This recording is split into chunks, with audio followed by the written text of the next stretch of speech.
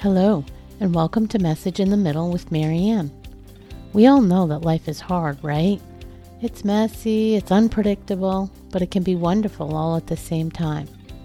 My hope is that we can take a deep dive into self-development topics and explore life's lessons through book clubs, conversations, and interviews.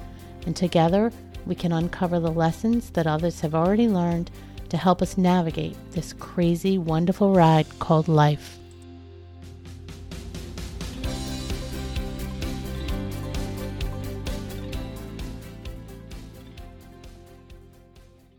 Hello and welcome to Message in the Middle with Marianne. Today I'm going to be doing a book review of The High Five Habit by Mel Robbins. And in case you only tune in for a minute or two, let me just say I really love the book. The High Five Habit is a self-improvement book. It's focused on helping the reader deal with negative and self-limiting thoughts. It provides strategies for taking charge of your life by establishing a morning routine, eliminating negative self-talk, and transforming your life through positivity and confidence. I've done a lot of work in this space for the last few years, and these are all concepts I believe in, and I've worked to incorporate in my life and seen a difference. So I was definitely interested in seeing how Mel laid this out in The High Five Habit. The first few chapters of the book are all about framing up what the High Five Habit challenge is and why we should do it. Mel asks us to high-five ourselves in the mirror for 5 consecutive days. For some, this seems like a stretch right out of the gate, and let's be honest, it sounded pretty hokey to me too, and I know it did to some of you. I mean, for most of us, when we go to the bathroom first thing in the morning, if we look in the mirror, we usually look to pick ourselves apart. We notice all the things we don't love, the wrinkles, the nappy morning hair, the dark circles under our eyes. Well, maybe that's just me, but you know the drill. Most people aren't falling in love with themselves in the mirror every morning. Most are critical of what they see and avoid looking in the mirror altogether. This is typical behavior, and it is something Mel knew and acknowledged. She even noted that when she started this, she caught her reflection in the mirror and thought, ugh. But despite all that, or maybe because of it, she asks us to do it anyway. She asks us to get up each morning before we get all glammed up and just take a moment to be with ourselves, to acknowledge that you got up and that you're going to have a great day and that you showed up. To give yourself this gift is not just a nice gesture. It's self-validation and self-appreciation, which the book clearly points out is something most of us have no experience with, or at least little experience. And it's probably why it feels weird at first. At least it did for me. But I have to admit that if you can get past the weirdness, it also did exactly what Mel suggested it would. It lifted my mood almost immediately and set a positive tone for the day. Having that moment to myself, for myself, before I got busy with my morning routine and before my mind started to go in 20 million directions running through my to-do list, really made a difference. It almost immediately gave me a lift and made me feel like I could win the day. Mel explains this by reminding us that we've been programmed all our lives to associate high fives with celebrating victories. Whether it's a sports victory, congratulating someone for a job well done, or celebrating the completion of a project at work. We've all experienced high fives, and we all know how it makes you feel excited, pumped up, and just ready for celebration. But what really makes the high five habit so effective, according to the research in neuroscience, is that you're combining the act of giving yourself a high five in the mirror with an uncommon activity like brushing your teeth.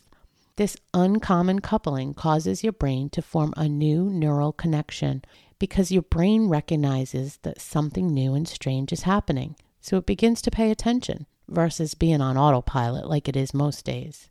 This section of the book made me think of Dr. Joe Dispenza's work in Breaking the Habit of Being Yourself. In that book, it talks about how we go through most of our days on autopilot.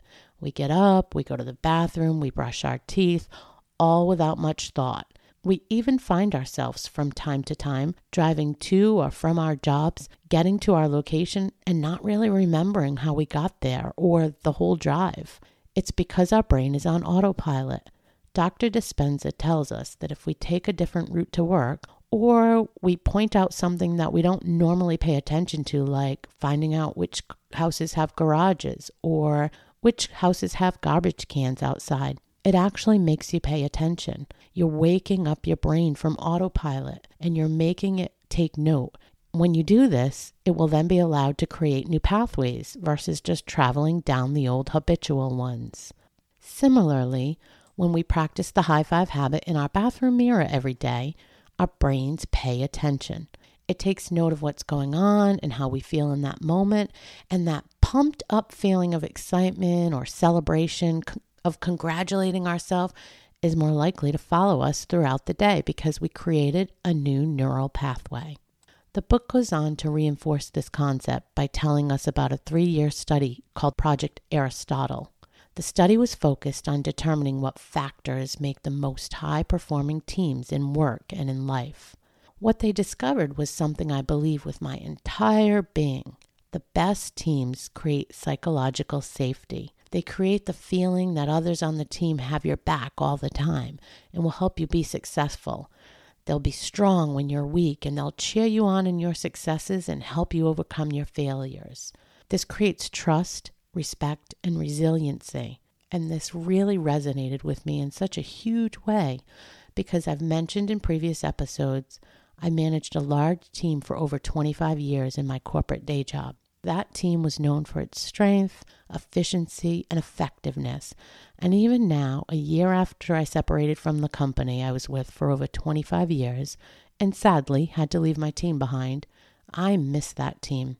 I miss what we built together, how effective we were, and the unequivocal trust, support, and appreciation we gave one another every single day. So when Mel used this analogy to point out that for many of us, we consider a good day at work when we feel appreciated or part of a team like that, and that naturally it makes sense that we'd also have a good day if we give ourselves similar appreciation and support, it totally made sense to me. Once the book solidified the science and the outcome behind the high five habit, it moves on to why negative self-talk can be so damaging in our life and why we need to work to change our perspective. Mel says, shame is like a dark pair of sunglasses that colors everything you see. She tells us to forgive ourselves for all the things we did while we were just trying to survive, then evict the bully that's been living in our head. And boy, did I feel that. And it reminded me of one of my favorite sayings by Maya Angelou. I think you've heard me say it before. She said, I did then what I knew best. When I knew better, I did better. It's one of the things I've really used to help me release some of my guilt and give myself grace for not always showing up the way I wish I did in some of the difficult times my family experienced over the last 30 years.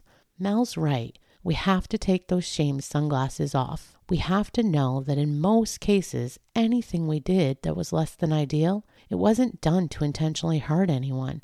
It was done because it was what we knew at the time, and it was the only path we could find. Now that we know more, we do better. But we also have to give ourselves grace and let it go. This ties nicely into the next section of the book, focused on freeing your mind from negativity, doubt, and frustration, and learning how to open yourself up to receive positivity, possibility, and growth. To do that, we first need to understand how our mind works. And Mel explains that we have this filter in our mind called the reticular activating system. It's a network of neurons in our brain that acts as our mind's filter to ensure only the most relevant information reaches the level of conscious thought. It basically keeps your brain from information overload. While everything gets into your subconscious, not everything gets into your conscious brain. And it is what allows certain information into your conscious brain and blocks other information out. It does this based on programming it's received your entire life. Based on that program, it determines what feels relevant and important to you. So that's a lot of words, right? But what does it really look like? Well, the book gives us a very real example. It's one that I've talked about before because it's happened to me and probably to many of you. It's the example of buying a new car. Once you settle on a certain type of car and color, that same car will suddenly appear everywhere. All of a sudden, it seems like that's the most prevalent car in the world. Yet weeks ago, before you had the idea of purchasing the car, You probably barely ever noticed one, never mind in the color of your choice. Now, though, because you're dreaming of owning one, visualizing yourself in it, they are everywhere. It's like this big shipment of cars just dropped down on the planet. Your car, in your particular color. That is your reticular activating system, letting in new and pertinent information that wasn't relevant to you before. When I think about how that works, I think it's pretty neat. And the fact that you can change up what becomes relevant to you is pretty important.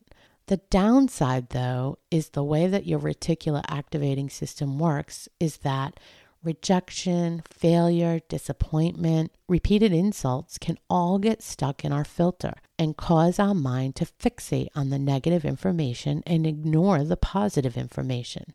Because of this, our reticular activating system sometimes needs a deep cleaning. How this plays out is if you constantly feel like you're unlovable or fat or unqualified, your brain takes in all that programming and will constantly be looking for evidence to confirm that you are unlovable or fat or unqualified. Ideally, that's not the type of thoughts we want our brain to tell us, right? But if that's how you're programming it, that is the evidence it's going to look for and find and deliver to you. The good news is that similar to the car buying example, we can change what our reticular activating system finds relevant and what it allows us to process in our conscious minds. If we start to feel lovable, worthy, confident, if we start to see ourselves completing the new task and that new role in our new life that we want and visualizing those things and linking those images with a positive outcome, we're training our brain to let in these new and relevant pieces of information. It will start looking for evidence to confirm that positive outcome versus the negative. But that doesn't just happen. We have to actively start putting optimism in front of pessimism so that our brain thinks what's important to us is different, and it starts to shift the filtering system. We have to break out of our standard thought patterns and take our default limiting beliefs and turn them around. We need to flip that script. Mel gives us some thoughts around how to do that by suggesting we add a mantra like, "I'm not thinking about that," into our thought process. Anytime we find ourselves engaging in self-criticism, self-doubt, or having one of our typical negative thoughts. And although it may sound too easy to be true, it really does work. I've been using this type of technique for a few years, and I've definitely found the more you can catch yourself early in the negative thought and stop it, the less frequently the thoughts will occur. Once you get to the point where you're pretty good at cutting the negative thoughts off at the pass, the last stage of reprogramming is to start replacing the talk track with the opposite type thought and to start acting like the person you want to be. You can't just think your way out of this. You can't just think your way to change when you have these deeply ingrained negative perspectives. You have to take action, and it has to be consistent action. And taking your limiting beliefs and replacing them with a positive mantra is an action. Here's what that might look like. Instead of waking up and saying, today's going to suck, I have so much to do. Instead say, today's going to be a great day, I'm going to be very productive. Instead of saying, I shouldn't be doing X because I'm not an expert, whatever X is to you. Instead say, I'm allowed to be a work in progress. I'm growing and I'm learning.